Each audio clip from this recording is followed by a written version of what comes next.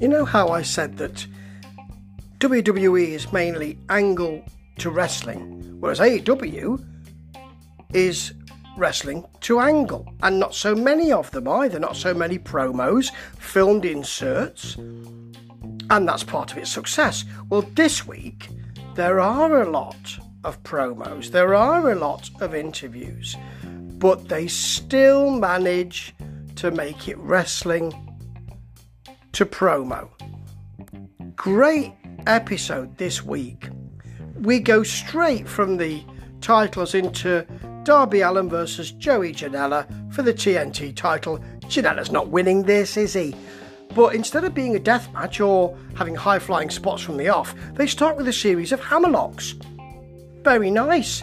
It only really starts to break out when Janela offers an elbow suicida, as Excalibur calls it. There is a very nice springboard coffin drop, but it's caught by Janela into a suplex. That shows how much the bad boy can wrestle. He really can, and so can Allin. Janela hits a pile driver for a long two, but in the end, there's a code red and a coffin drop for the pin. As a beginner, as the first match, that's really good quality. And now we get the inner circle stuff, with Sammy coming in, saying, can everybody go? He wants to chat with MJF. He wants the camera there. Wardlow, he says to Wardlow, MJF says to Wardlow, you could go. And Sammy faces MJF with, you want to run the inner circle. MJF takes his phone out, quite ostentatiously actually, puts it on the side and says, I think you're jealous. I think you want to run the inner circle. And of course Sammy says sarcastically, oh yeah, I hate Jericho. I want to run the inner circle. Thanks, says Joey. says MJF, I've just got that recorded. Well, actually, there's a cameraman in the room, so Chris Jericho will be able to see that, won't he? On a monitor outside or later on in a rerun. Anyway, Sammy says, were you recording me? Throws the phone against the wall, punches him in the stomach, leaves MJF writhing on the floor in pain, which is what a lot of people want to see, of course, because he plays that heel so well. I'm a little bit bored with this inner circle stuff, to be honest with you. I want them to get it over with so we can see what they're doing, whether or not, I don't know, MJF and Sammy are going to be together and they're playing Jericho, whether Jericho and Sammy are playing MJF, or whether they're just going to go through it and say, okay, we're splitting now, and we're going to have two factions, which I wouldn't expect AEW to do. But please, let's get there, because I've seen this sort of thing before, and I don't really expect that sort of thing on AEW. Anyway, here's the Nightmare Family. Cody coming through a set of gates, very nice, like a gated community. You can't get to him because he's an executive director, you'll see. And this is Cody and Lee Johnson, who's lost, versus Pretty Peter Avalon and Cesar Bononi. Yeah, Cody's on Peter Avalon very fast, but when Bononi comes in, he's a big bloke and he manhandles Johnson. But Johnson then uses his speed.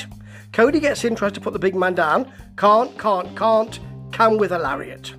But Bononi, he manages to hit a lovely pump handle fall away slam. That's great. Jim Ross is talking about his picture-in-picture all the time. I think he says it about half a dozen times. I know it was a thing, but even Excalibur does it as a kind of infra dig thing. Just leave it, will you, lads? It's not working. There's a Johnson Fisherman Buster, which is slightly over-rotated, and Shivani says, oh my God, he broke his neck. He didn't, thank goodness. But in the end, Johnson rolls up Pretty Peter Avalon after Avalon misses his finisher, and he's won one. It's a nice energetic match. Lots of nice clear action. Bononi looked good. Avalon still doesn't look very good, and he's lost really even with this character in the shuffle. Remember when he was something to be heard in Championship Wrestling from Hollywood and Arizona? Remember that? That seems a long time ago now, Peter.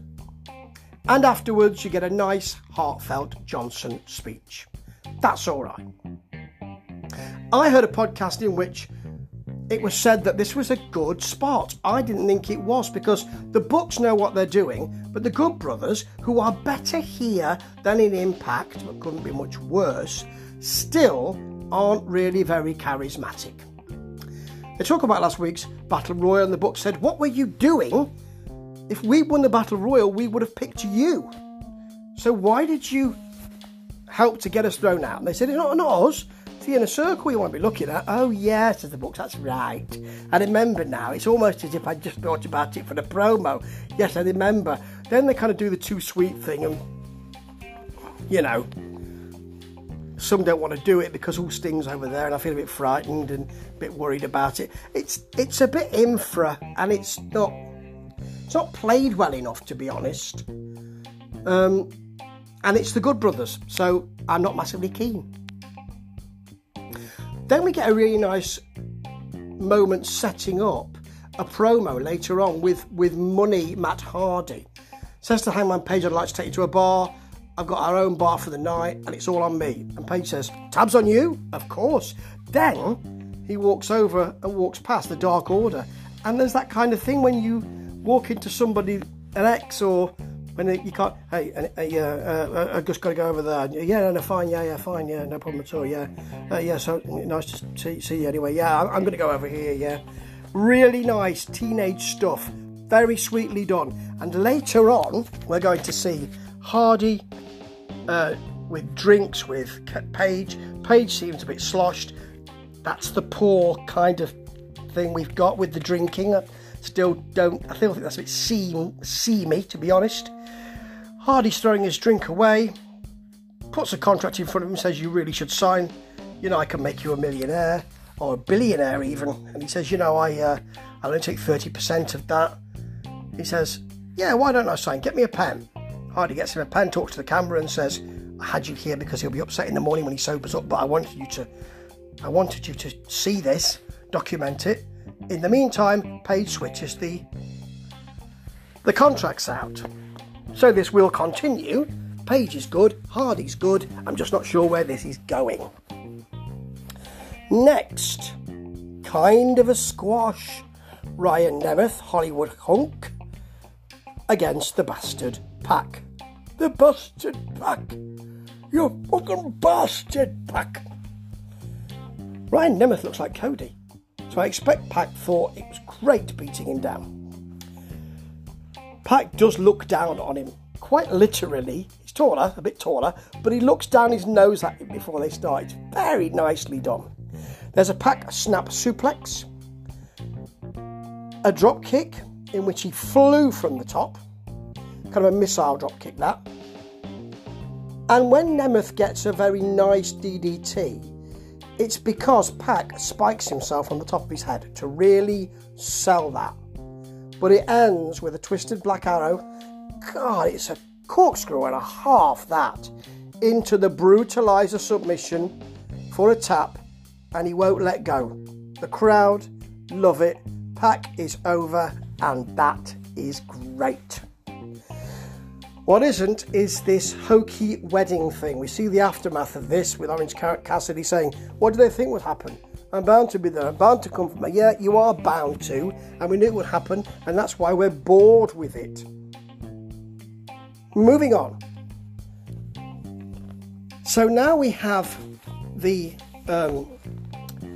tag team spot and shot for the Acclaimed against Jericho and MJF. And MJF's got his ribs taped. He punched me in the stomach. Yeah, we got this match to sort out. So, you know, MJF, of course, doesn't want to engage at all. But, by the way, the rapping from the Acclaimed is, although it's, some of the infra stuff is okay as far as the rhymes go, the rapping thing, do you know, this went out with Kid Rock, mate. And that went out a long time ago. Probably best to stop, I'd say. So, the crowds screaming Jericho's song are just brilliant. It's become his unofficial anthem, as they say, and I think that's right. It's a good match, this. Nice and fast. The Acclaimed can clearly hang with those two. Max Caster hangs with Jericho. There's a backdrop and an elbow drop only for a 1 count though. There's a poor flapjack from Bowens on MJF for a 2. Because of course he's got his ribs taped, so they go after that. MJF has to rake the eyes, and he really does. He really reaches out to rake them in the corner. That's very nice. And they start kicking on the corner, of course. There's a double flapjack on Caster, which is very nicely done. And it's lovely old school heel stuff. So MJF for ages hits an abdominal stretch, and then he's reaching out to Jericho, who is he's holding hands with him, grabbing the ropes. That happens about 3 or 4 times. In the end, Aubrey Edwards sees it, kicks the arm away. That's really nicely done. I love that sneaky heel, old school stuff. We don't see enough of it. The end's a bit of a mess, actually. Ortiz is in there. He's smacked off the apron. He has a bag, goes into Caster's hands. Caster hits Jericho as he's coming over for a lion salt, for a long 2. Then the Inner Circle all get involved. In the middle of this, there's a Judas effect for the pin. That's a real shame. And you know, we could have done with a clean pin here. Not just the Inner Circle getting involved. I know they're a gang, but I'm getting a bit bored by that, you know. A little bit bored. Of course, at the end of that, Sammy comes in and tells him he's done. Jericho's winded a bit and not smirking, but kind of half laughing, because he does that sort of thing sometimes. MJF is smirking. Hager takes off his jacket for some reason. I suppose because I'm very angry. I'm taking my jacket off because I'm sweating a bit and I'm so angry. And then we get the Sting spot, where he comes out and Taz gets involved. And on this point, they've got Darby Allin outside in the car park in a body bag attached to the back of a van. And they drag him through the car park. What is it with AEW and kidnapping? Oh, Marco Stunt's all right, by the way, apparently. But what is it with them? Good spot, though. Very nice. Then we've got Omega, who's got the big match later on, but he's not getting ready for it. No, he's out on the golf course, as he says, at one with nature. Alex Marvez is there to interview him. A bit like Columbo with Robert Culp that time, you know, when they're on the golf course. Only not as good. He says, just watch this shot. A bit like George W. Bush. Now watch this drive. Hits it out the bunker. It's nowhere near the flag. Callis is there with the flag. They're talking. Callis knocks it in. Did it go in? Yes, it did. Another eagle. That was very nicely done. Very nice promo. Very lovely. And what's also probably one of the matches of the night here is the women's eliminator. You know, you've got the Japanese part of that, which is going to be on YouTube, and you've got the US part of it, which is more important, clearly. So you've got Layla Hirsch and Thunder Rosa. This is going to be a good match. Layla Hirsch is a kind of mini Ronda Rousey, and I really like the work she can do. The stuff I've seen her do is really, really good. So, this is a really, really good match. They tie each other up early. Layla Hirsch hits a very good Rana off the top. There's jockeying for position galore. Reverse neck breaker over the top for Thunder Rosa. Hirsch has got a painful arm and struggles to suplex with it, but gets an arm breaker in there. Thunder Rosa muscles her up, dumps her. There's a onto the mat. There's a Thunder Rosa driver for the pin. And the great thing about this is that Hirsch tries to kick out but hasn't got the energy. That is a really, really good wrinkle. And I really like the old school stuff that AEW remember. But now for some new school stuff. Kenta and Omega versus Mox and Archer. This is going to be something special. It is a Falls Count Anywhere match. And Callis is on commentary, saying that with Kenta it was a grooming process. I'm not quite sure you should be using that phrase, Don. I want to rethink that. Anyway, Falls Count Anywhere. Kenta gets his briefcase and smacks Mox with it early on, and then Archer just turns around as if to say that's a very, very bad move.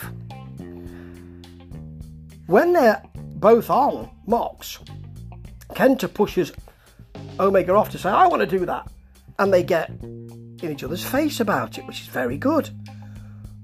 Obviously, at points, Mox and Kenta face off. They don't really do anything. There's nothing that you'd think, oh, I can see who's going to win a match against these two. But that's very nicely done. When the kind of trash wrestling, quite literally, starts, there's a trash can from Omega to Moxley's head. He then goes up top and moonsaults with it, and then Kenta hits a drop kick into it. That is beautiful. Archer gets a ladder, takes them both out. Omega's suplexed onto it, and then Mox gets an STO on Kenta and bites him as well, because there are no rules. Yes, they obviously go out into the seats. Avalon gets involved because he's on his bed, of course. Archer chokeslams Omega onto the bed, and then Mox and Kenta go up the steps into the kitchen onto one of the stainless steel, or certainly metal, tables. That's the word I'm looking for. Tables. Kenta hits the DDT onto it. Then a crossface, but Archer breaks it up with a box of potatoes. Oh yes, you get your King Edwards action. Then he takes one potato, smacks people with it. Shivani said, can I say it? He potatoed him. Beautifully done. Beautifully done. Back in the ring, a Singapore cane, or a kendo stick if you want, is got by Mox.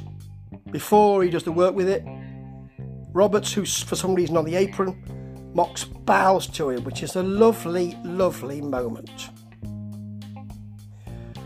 But before he can really use it, he tastes 2 V-triggers. Oh yes. And then he's laid on a table on the outside of the ring. Archer and Kenta fight back in. Archer's down.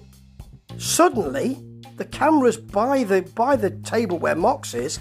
Kenta suddenly jumps off the walkway, double stomp onto him. And because they'd been fighting each other and other people, didn't expect that. I really didn't expect him to do it. It's as if he saw him and thought, I'll have a go at that. I'll have a go at that. And he does. Just great. Archer was given a lot here. An awful lot. When he gets back in the ring, he chokeslams Omega. He's allowed to do that. He walks the ropes and a moonsault onto him for a long 2. But the Good Brothers have to come in and spoil things, don't they? Oh yes. There is a Robert short clothesline to Anderson, but he can't finish off because they crowd in on him until Mox brings a barbed wire bat in the ring. Might not be barbed wire, might be gimmicked, it might just be rubber or something, but gives it to everyone. Kenta hits him with a go to sleep, and then Omega needs the help of the Good Brothers to get Archer up for a one-winged angel for the pin. Christ, that sounds like a lot. And it was, that's only some of it. What an action-packed episode of great wrestling. Just so colourful. And it has that old style, which I love. They remember things. There's a love of wrestling, which runs right through this programme. And I absolutely love it. It's a 5 out of 5. Because it's different to ROH. It's different to NJPW. It has more of the kind of sports entertainment stuff, but it's rooted in wrestling. And that might be the best mix we've got at the moment. Poor NXT having to go up against this. Ta-ta.